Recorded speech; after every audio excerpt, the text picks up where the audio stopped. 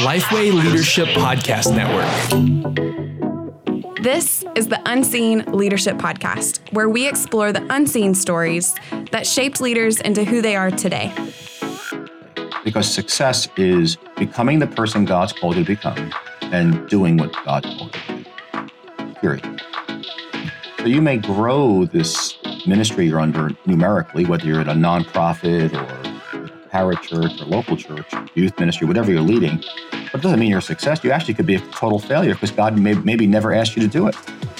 Well, welcome to the Unseen Leadership Podcast. I'm your host, Chandler Vanoy, here with my co-host, Josh Hunter. Josh, it's been a little while, man. It's good to see you. How are you doing, Chandler? I'm hanging in there. I think that's everybody right now. Yeah, hanging in there. I know you're getting nervous right now because they're cutting the grass outside of your home and they're getting closer and closer, but don't worry. Exactly. We're going to get through this thing. We're really excited today, though, because we are having a conversation with Pete Scazzero, who was a pastor for 26 years before co-founding Emotionally Healthy Discipleship. Many of you know Pete from reading one of his best-selling books, including The Emotionally Healthy Leader and Emotionally Healthy Spirituality. Pete, so happy to have you on today. How are you doing? Great. Thank you very much for having me. It's a privilege to be with you.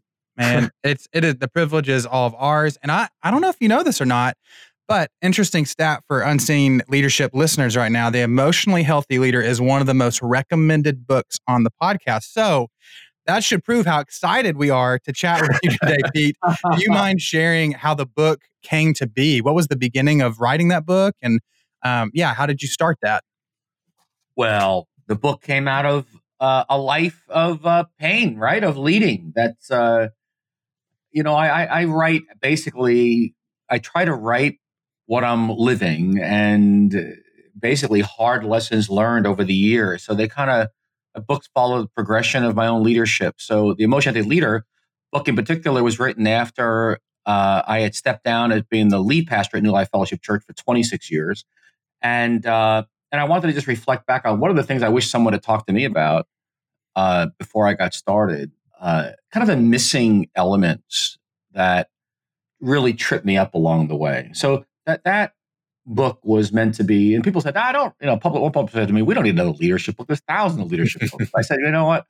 I'm really not writing it to be a bestseller. I'm just writing out of my journals. And really the outline of the book came out of my journals and mostly mistakes, walls, disasters, and just reflecting on it theologically, on like what was going on here. Because in a sense, my theology along the way, I find it didn't fit certain situations, and I said, well, obviously something's wrong with my understanding here. So anyway, and God would meet me. Then you reflect on it over years, and things begin to pop up and emerge slowly, and that's where that book came out of. Well, it has impacted, I know it's impacted both of us and many listeners of this have read it as well.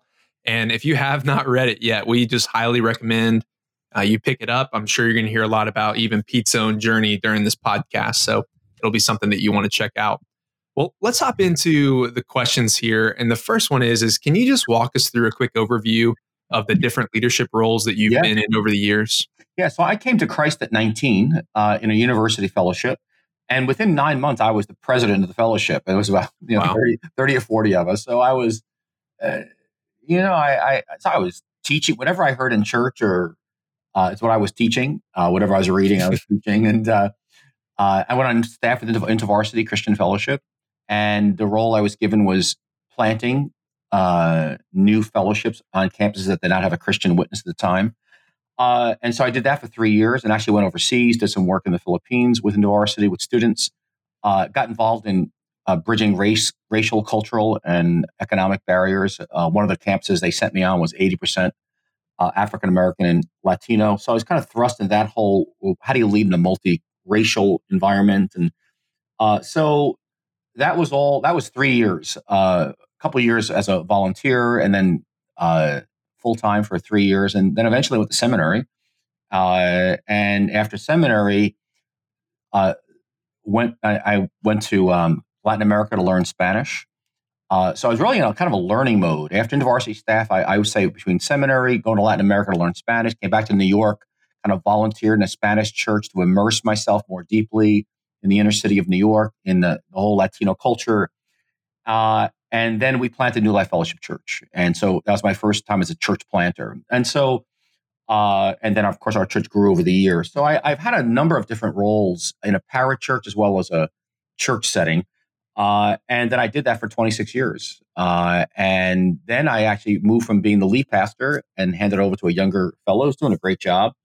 And I actually stayed in the church, still my church. And then we launched Emotionally Healthy Discipleship, which is really a parachurch ministry serving churches around the world in discipleship. How do you move people from shallow discipleship in Jesus to being deeply transformed by him, for the sake of the world? Thanks for sharing that. So I want to go back. You mentioned becoming the president of that university fellowship. Yeah. You came to the Lord at 19, but that could have been when you realized, well, I'm the president of this fellowship now, so I'm a leader. But when did you realize, hey, I'm a leader? God has given me leadership, like the spiritual gift of leadership. When did that moment happen for you? I don't know if I would have. I was just in love with Jesus. I was really a fiery evangelist. But leadership just came. I just had lots of visions and dreams. I don't know. I've always had an entrepreneurial piece of me, even before Christ. I mean, my father had, we had a bakery business as a family. But I wanted to serve him. I wanted to move the church forward. So the word leadership, I guess it wasn't used a lot.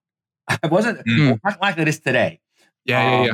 But I know from very early on, it was clear I was leading, and it felt very comfortable to me. I didn't know what I was doing, but I was almost like I just had to do this, and it wasn't like I thought about it or got trained to do it. I just kind of did it.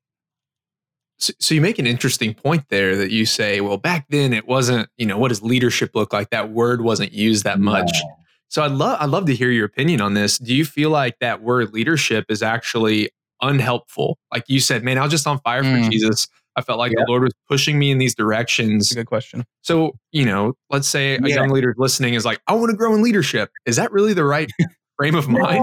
No, I think it's great. I think it's real. No, I think it's a great word. I think it's a great word, and it's a biblical word.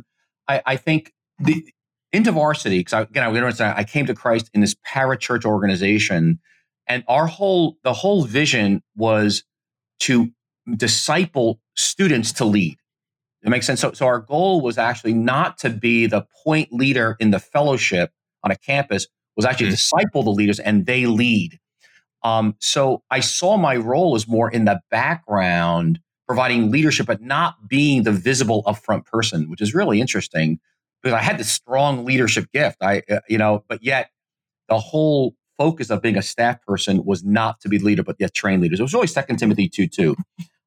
So I think that was actually really great training for me. That was tremendous formation for me because it was always a sense where you're giving yourself away. You're giving yourself away, that you're not looking to be in the limelight. And so that's why I found parachurch so helpful to my work in the local church, because it was about making disciples who make disciples, 2 Timothy 2:2. And it wasn't about a show. It wasn't about performing. It wasn't about impressing anybody, because it wasn't an impressive ministry. Discipling people is hard work. It's very slow work. And so I loved it, but I did feel like I got such a burden for the local church. I got such a burden, and I never saw myself as a pastor. Didn't relate to pastors real. I mean, I came out of I'd left church at 11, 12, Roman Catholic background. So I was like churchless for years, and I'm Italian American. So I didn't really fit into the Protestant evangelical church as a culture. Right.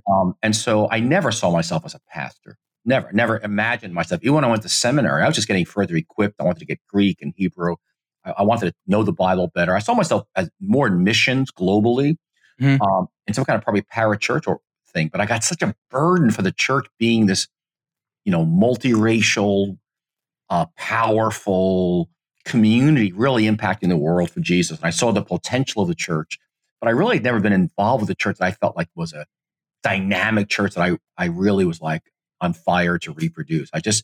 I loved the church. I had a vision for, I just hadn't experienced this kind of vision I read about in scripture, and I wanted to see it happen. But I saw myself kind of more behind the scenes helping it happen versus being the point person. That is But so then- interesting. Go Yeah, ahead. No, keep going. Keep going. That I ended up, it's funny. Even when I planted our church, I didn't see myself as like, oh, I'm the lead pastor. Like, like I'm the spiritual authority here, and it's going to be built around me. Like, it took me a while to get a handle on that. Yeah, it was very interesting. So I would say I slowly came into this place of, no, I'm the leader here, and need to exercise some authority. I was actually more vacillating, I think, in leadership than I should have been in the early years. But part of it was just, I think, the parachurch background in which I was formed so much had leaders me as a leader in the background that I still was doing that local church. That wasn't helpful. That part wasn't helpful. That is really interesting. And really in our mission to explore the unseen stories of Pete Scazzero, looking back on that part of your life, when you're starting out in leadership and learning and growing and being stretched, can you tell us about a pivotal moment or pivotal moments, depending on how many you had during that season, that changed your view on leadership or maybe even your life? Yeah. Well, the biggest thing was and some of you know my story, 7 years into planning our church, I was not doing well. On a personal level, I was exhausted and stressed. We'd planted 5 churches actually by year 7. And one of our churches had a split, and I found myself very angry and furious, and I was all those emotions I didn't know what to do with. And then my marriage wasn't going well. My wife is very unhappy. And so I kind of hit a wall. And then I realized people were not changing deeply in our church. Something was really missing in our discipleship. And so God met Jerry and I. It's a very long story. You can read about it in different books, but that emotional health and spiritual maturity are inseparable, but it's not possible to be spiritually mature while remaining emotionally immature. And I realized that I was an emotional infant leading our church, and that my discipleship had large gaps to it. And the gaps, I was very unaware of what was going on inside of me. And that my discipleship and classic evangelical discipleship's got a lot of missing gaps in it. And then I realized I was a product of that, and it almost caused me to crash. So that was the pivotal moment of my life. It was 1996, actually 1994 to 96. And God met Jerry and I in such an extraordinary way that it completely transformed the way we lead, the way we live, the way we follow Jesus, our marriage, you name it. And it completely changed the way our church functioned. And really all our writings and our leadership flows out of what we call today an integration of emotional health. And we call it emotionally healthy discipleship. And so we have been integrating some, I would say that pivotal moment changed. When I say pivot, it was a pivot. And then that exposed us over time to our second big pivot, which was an exposure to monastic spirituality in other traditions. We ended up learning about silence and stillness and Sabbath slowing down. That was a revolution as well. So those are 2 big pivots that really revolutionized our whole understanding of leadership. No, I mean, absolutely. And I'm going to butcher this, Pete, so I'm going to ask you to say it again, but you said something at the very beginning of this answer. I'm going to butcher it, but we can't be emotionally mature unless we're spiritually mature, or is it vice versa? You can't be spiritually mature, unless you're emotionally mature. They're inseparable.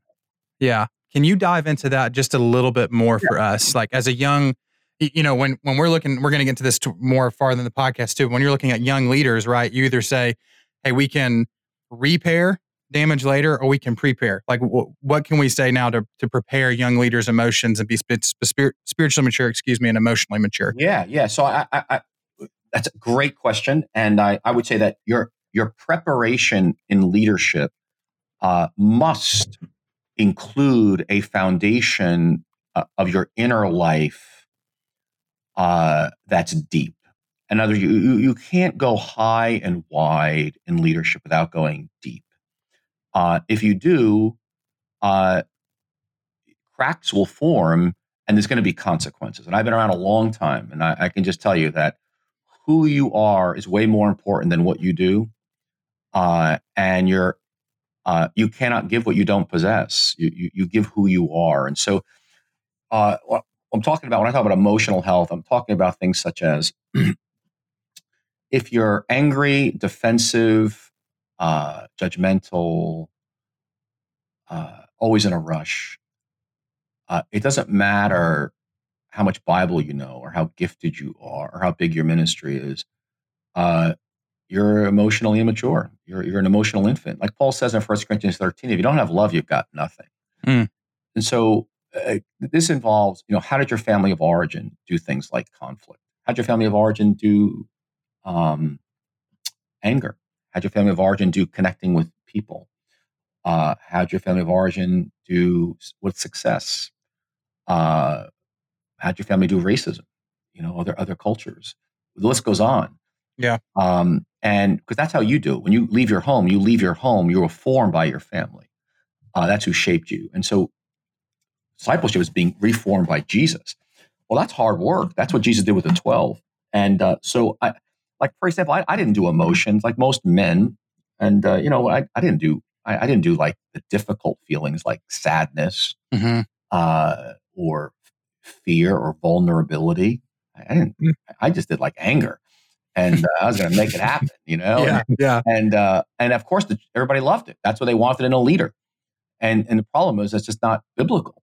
I was with a pastor recently. We were doing a study on the Garden of Gethsemane, and here's Jesus in Garden of Gethsemane, flat in his face before God, depressed and sorrowful to the point of death, and struggling with the will of God, and it's like, this is not I'm so uncomfortable with this Jesus. He's so broken and vulnerable, And like, that's leadership, but that's not what I was taught at all. Like, no, know the answers, know what God's saying and doing, and take the hill. And so that's more American than it is biblical.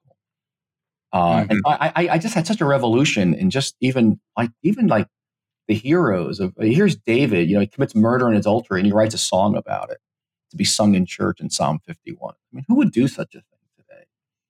He lets it get recorded in the history books of 2 Samuel.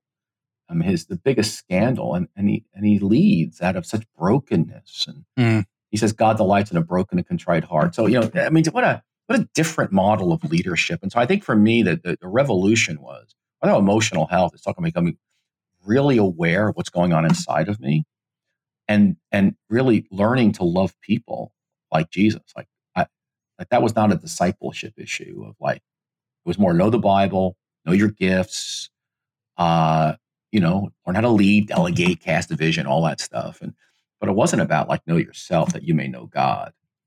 It wasn't learn to do grief and loss. It wasn't that kind of stuff. It wasn't about learning to have a Sabbath or do silence and solitude. It was like, so it was just, so with all these missing pieces, and I realized how American our leadership understanding is versus, I'll call it a biblical understanding, which is radically different.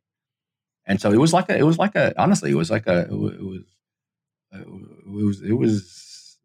idols coming down on my own heart. And so in '96, we just began to develop a discipleship, emotionally healthy discipleship. But how do we develop tools to begin to help people actually grow, mature, and grow up?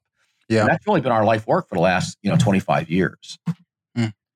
Well, we're thankful for it. And I'm just thinking, I know we're recording this during a COVID-19 season that has caused disruption, a lot of frustration for those leading, a lot of tough decisions and uncertainty.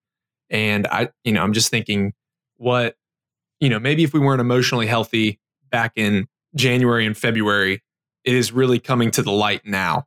With it's almost like a microscope is on our emotional health. Yeah. So, and I promise we're going to get back to the main questions, but I just really like where this conversation is going. I think it's helpful. What would you say to a young leader who maybe is in their first leadership role and is having to make these hard decisions? What practical advice would you say, hey, during this season, here are some ways to become emotionally healthy, to focus on your inner life just as much as your outer life of making those hard decisions in leadership? Yeah, I would say that the most important person for you to lead is yourself. That's the most difficult person to lead, especially during COVID-19. We're in a season of such uncertainty, right? Such an enormous um, upheaval. And so being, first of all, just getting grounded and anchored yourself in Jesus. How do you do that? And so probably the disciplines and practices you had before this are insufficient for what you're encountering right now, just because the demands are much greater. And so I think it's a great opportunity to get retooled by God for the next phase of what He has for you. So that's, I think, my biggest thing is, you want to lead out of a deep inner place. Secondly, is I think you need a larger theology. There's a lot of loss and grief going on right now because we've lost so much. So what we've been doing is moving people through some tools to help them get retooled. I mean, we have been inundated with, honestly, pastors and leaders coming to us because I think you hit the nail on the head. I don't think we've been equipped for this kind of a crisis in our own inner life. I think it's exposed the shallowness of the American church in particular. Even our whole understanding of what is success, I think, is being shattered. If you're defining success by numbers alone, you got a big problem. And in some ways, the weekend services can cover over the fact of we're actually not really making disciples who are being deeply transformed by Jesus. In other words, basically right now, if we don't have something to give people, we got a big problem. We're just giving them kind of a few smoke machines and a great worship set and a clever sermon. It's not going to cut it. So I think there is an existential crisis that we're in. That's a fantastic crisis given by God as a gift, because leading now is much more difficult, and it's not simply about getting the newest strategy. We've got to hear God. We've got to slow down. We've got to integrate some silence and stillness in our lives. We got to really get the whole of what's deep beneath this anxiety and fear of failure, of things falling apart around me. One guy said to me, one pastor said, Pete, I'm trying to hold on to this church I built, and I can't. It's like slipping through my fingers. He goes, I'm in pure panic, And I said, yeah, I get it. And that's not a bad place to be in, to be honest. If you can use that moment to let God in, to begin to rearrange the furniture of your inner life. That's good. Pete, I know you already talked about, I wouldn't call it a mistake. You talked about the pivotal moment. So what would you say was your biggest mistake as a leader getting started? And maybe how did that set you up for success down the road? Well, my biggest mistake was buying into, as a pastor of a church, that success, the scorecard of success, was more numbers. That was the biggest mistake I made. And looking at mega churches as a success model. That was the biggest mistake, because success is becoming the person God's called you to become and doing what God called you to do, period. So you may grow this ministry you're under numerically, whether you're at a nonprofit or parachurch or local church, youth ministry, whatever you're leading, but it doesn't mean you're a success. You actually could be a total failure because God maybe never asked you to do it. You just hit on this as well, but with this disruption, I mean, attendance is just thrown out the window. Yeah, it's like it's gone. And now we look at, what are the views online, and we're trying to figure all that out. And of course, hopefully this season doesn't last long, but I think it is kind of stripping away an idol. Like you said, it's covering up we're not actually discipling people behind the scenes. Yeah. So how, if somebody's listening, maybe they're at a church that they're attending and they're like, is my church discipling me well? Or maybe there is a young pastor as well listening. What are some keys that you should look for in your church of how they're discipling you? And it's not just we want you to attend, but it's like, we actually want you to engage and be discipled here. Yeah, I think, again, it's hard to give as I said earlier, it's hard to give a specific, for every context, what is success. So I want to be careful there. I like the definition. Success is becoming who God called you to becoming, doing what God called you to do. So some core, I think, across the board measures of success is am I connecting people to the person of Jesus? Are they cultivating their own firsthand relationship with Jesus? I think we assume because they're attending church and going to a small group that they're doing that. That's a wrong assumption. Many people go to church. Many people are serving. They're actually giving. they go on mission trips, it doesn't mean they're cultivating their own relationship with Jesus. It's Yep. very different. And that's it. It's being engaged in Scripture. It's having, again, I look at silence and stillness. I don't believe it's possible to mature spiritually without some dimension of silence and solitude in your life, which very few Christians have in the United States. That's a huge problem. We just remain shallow. Maturity requires not just talking to God and getting information in our heads. It requires listening, requires silence, being with Him, communion, listening. That's really different. So that's one. Then secondly, I think that people are, they're being they're in a process of being continually transformed. Actually, there's actually change in my life. And maybe I've been a Christian 15, 20 years, but I'm experiencing transformation. Not just the day I came to Christ, but I'm actually ongoingly having significant transformational moments with God touching me and changing me, that we're hearing constant testimonies out of people's brokenness of transformation. I think that's another indicator we're looking at. But when that's not happening in a church, that's a problem. Again, it's just an active doing of programs and activities, and it's all external, but not a lot's going on internal. Again, our external activities meant to flow out of an inner life that's transformed. That's what made Jesus different than the Pharisees and the Sadducees in his day. It's in the inside. It's what comes out of us is more important than the Pharisees did a lot of external stuff, but it wasn't flowing from the inside. So those are, I think, a couple of things I look for. I don't care what ministry and is that those are I'm looking for the deep connection with Jesus. People are listening, abiding, discerning in their own life day by day as they're following Jesus. And secondly, I'm looking for a silent stillness and as a real part of their integration and consistent testimonies of life change going on inside of them. I love that word abide. John 15. It's one of my favorite passages. Yeah. And just last week I was talking to my wife, and I was sitting outside having my devotional, but just something felt off. It just didn't feel right. And Darren Patrick, before he passed away, he had this quote that had just been, really stamped on me, and I'll always remember it. But he was talking about how during part of his burnout ministry and part of his fallen ministry, he was talking about that I started using God's word as a tool for my ministry rather than a treasure for my heart. And I realized, my goodness, right now in the season, I've just started using devotion as like a tool to fix me and to do something to do rather than to be in God and to abide in God. And you can feel it. It's like you feel off. It's not, something's not right. So I love that word abide that you shared. Yeah, I think I move from my time with God being more morning, being communion with Him versus learning about Him or coming for intercession. I don't really do a lot of interceding in I do daily offices, which comes out of more monasticism, morning prayer, midday prayer, evening prayer. But my goal in those times is communion more than intercession. I do intercession, but my focus is being with Him. That was a huge shift for me. Moving to being with God, out of which I do for God. That is so good.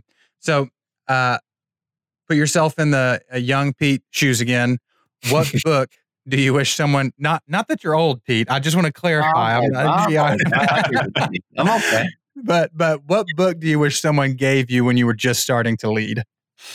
I read that question, and I don't know. I don't know if there's one book I would give people. I would definitely give them Emotionally Healthy Spirituality. There it is. There it is. And I obviously give them Scripture. I'm a big believer in church history. Okay. I would probably, I love history. I think history is really important. Probably, In the Name of Jesus by Henry Nouwen's important book. Let Your Life Speak by Parker Palmer, another real good classic book. I think New Seeds of Contemplation by Thomas Merton.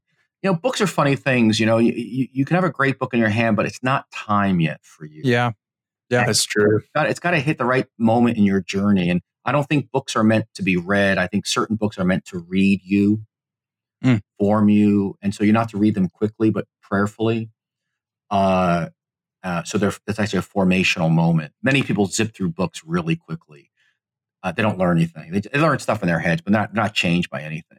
It's just sermon points or talking points and all that. It doesn't mean anything. We got there's so much of that cleverness going around, one-liners, and it's not worth a hill of beans. I'd recommend change the way you read and discern what are the books God's inviting you to read, so so the books can actually read you and transform you.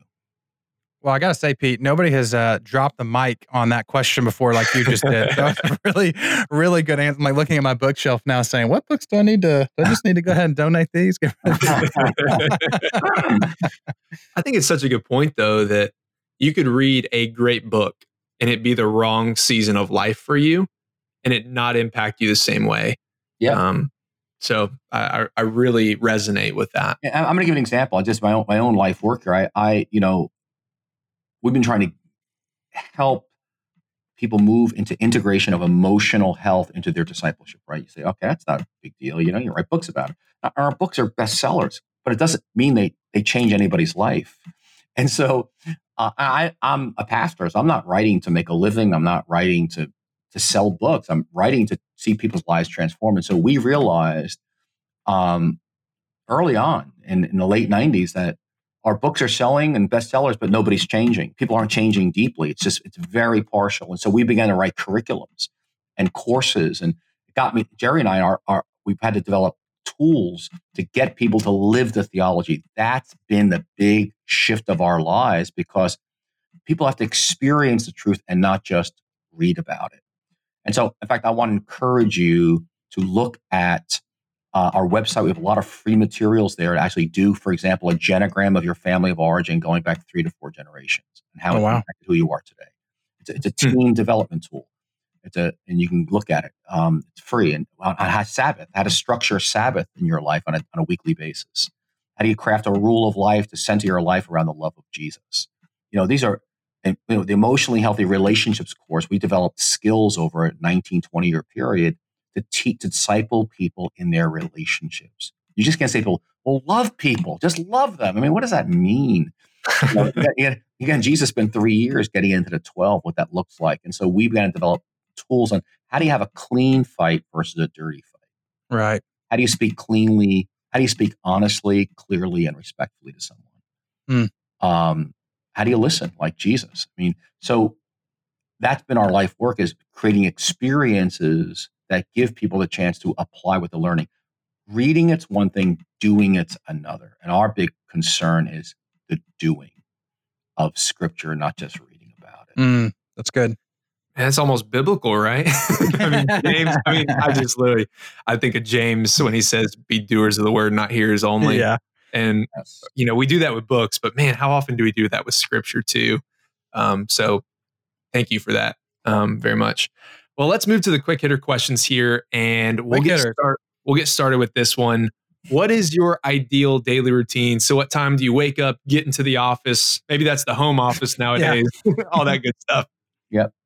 So, for me, I structure my days around monastic spirituality. So around what's called a daily office. So morning prayer, which will be, time in Scripture, but at least 20 minutes of silence in His presence.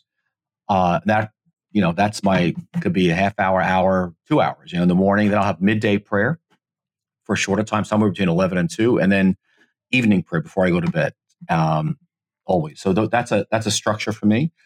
And then I'll exercise. I went for a bike ride this morning for an hour. And then I'll do some work, in the mornings. And usually it's more study in the mornings, and then in the afternoon I'll stop at 5:30, and then I'll go to bed a decent hour, like 10. Read. But I got a rhythm in my days around stopping to be with God, so that when I'm doing activities, abiding in Him. The goal of the Christian life is to pray always, right? To be guiding and remembering Him when I'm active. So stopping, that's what the great monastics discovered, is that, like David wrote in Psalm 119, 7 times a day do I praise thee. That's the there was some kind of a structure. Daniel 3 times a day prayed, and it's called the Daily Office. It's a rich tool, and I'd encourage you to look at a couple of Daily Office books we've produced, because getting people into a rhythm in their days is really critical. And so that to me is the most important thing I do, is stop to be with Jesus during the day, so I remember him in regards of what I'm doing. Yeah.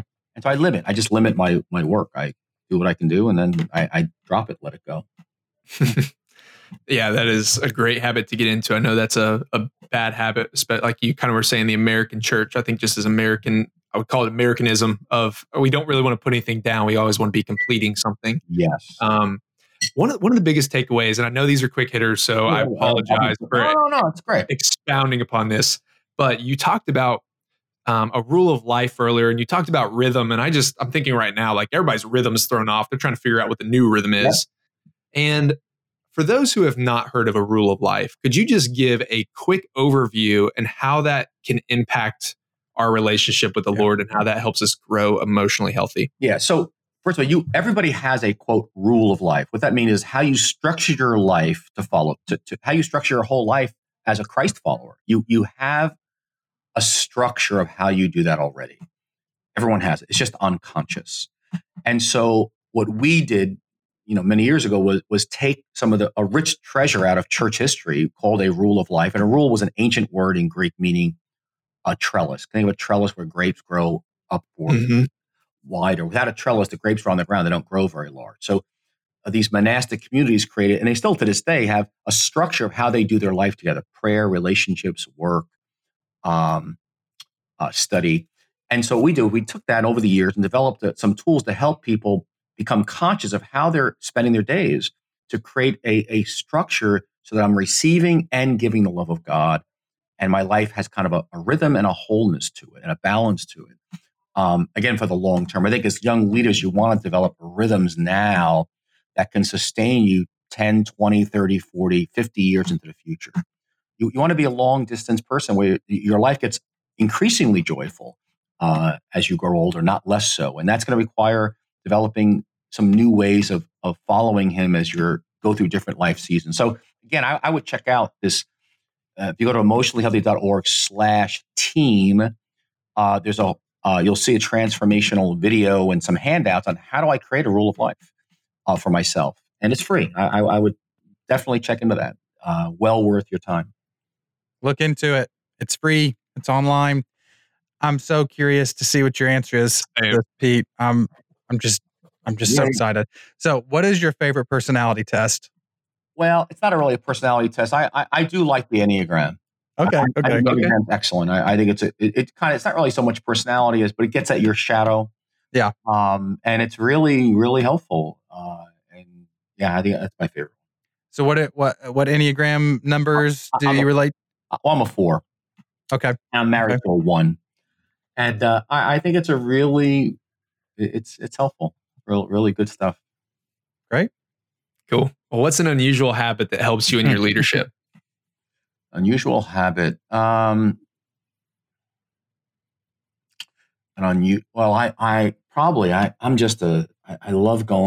love reading. I love going to libraries. I'm very curious. I love learning. I'm 64 years old this past week, and I'm growing and learning, and there's just so much in life to learn in so many fields and of study. I love learning from all kinds of sources. So I think it's really helped me in my leadership to be a reader and a learner. And I think is I recommend it to people. Read broadly, learn from everywhere and anyone, and even in fields that I've seen that have nothing to do with whatever you're involved in, because you'll find out there's all kinds of applications. So we just planted our first garden. We're New Yorkers, and I'm learning so much from gardening. It's so much. Creating the right conditions for something to grow, and I've been pondering all the applications for that. And I think you'll see that in my books. I'm just drawing from all kinds of sources, and it just comes out naturally when you're just reading a lot. What has been the best book that you've read in the past 6 months? That's another good question. I tend to read 3 or 4 books at a time. Okay. So I'm actually reading a book called The Accidental President on when Harry Truman became president at the end of World War II. It's a great book. But see, I just finished writing a book. So when you're writing a book, you're not reading a lot of stuff for pleasure. So since I finished that, I've just been reading a lot of pleasure books and, novels, and I love history. And so, The Accidental President has been a lot of fun for me on Harry Truman. And again, I'm reading this again, he's dealing with Stalin and he's dealing with Churchill. And it's just always so much fun to realize what's going on behind the scenes.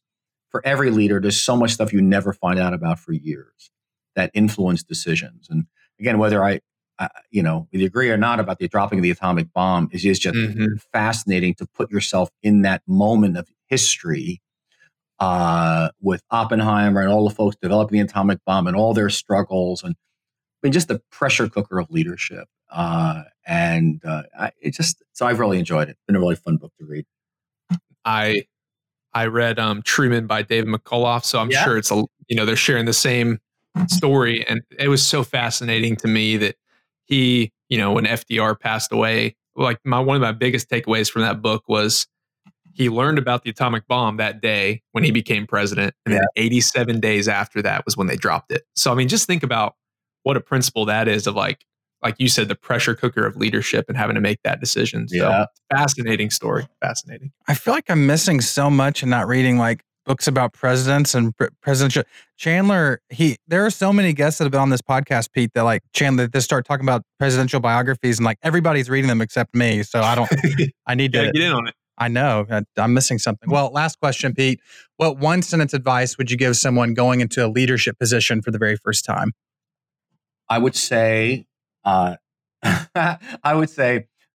don't worry about everybody else. I would say, maybe everyone else is reading those presidential books, but you know what? It doesn't matter. That doesn't matter. That it doesn't mean that you should be. And it's okay they're reading it. It's like, again, I think you can learn from other people, but God's got a unique journey and destiny and calling and timetable for you. And one of the most important things you can do is, if not the most important thing, is to be faithful to the uniqueness of who God's called you to be. Please don't be somebody else. We don't need you to be somebody. You're unrepeatable.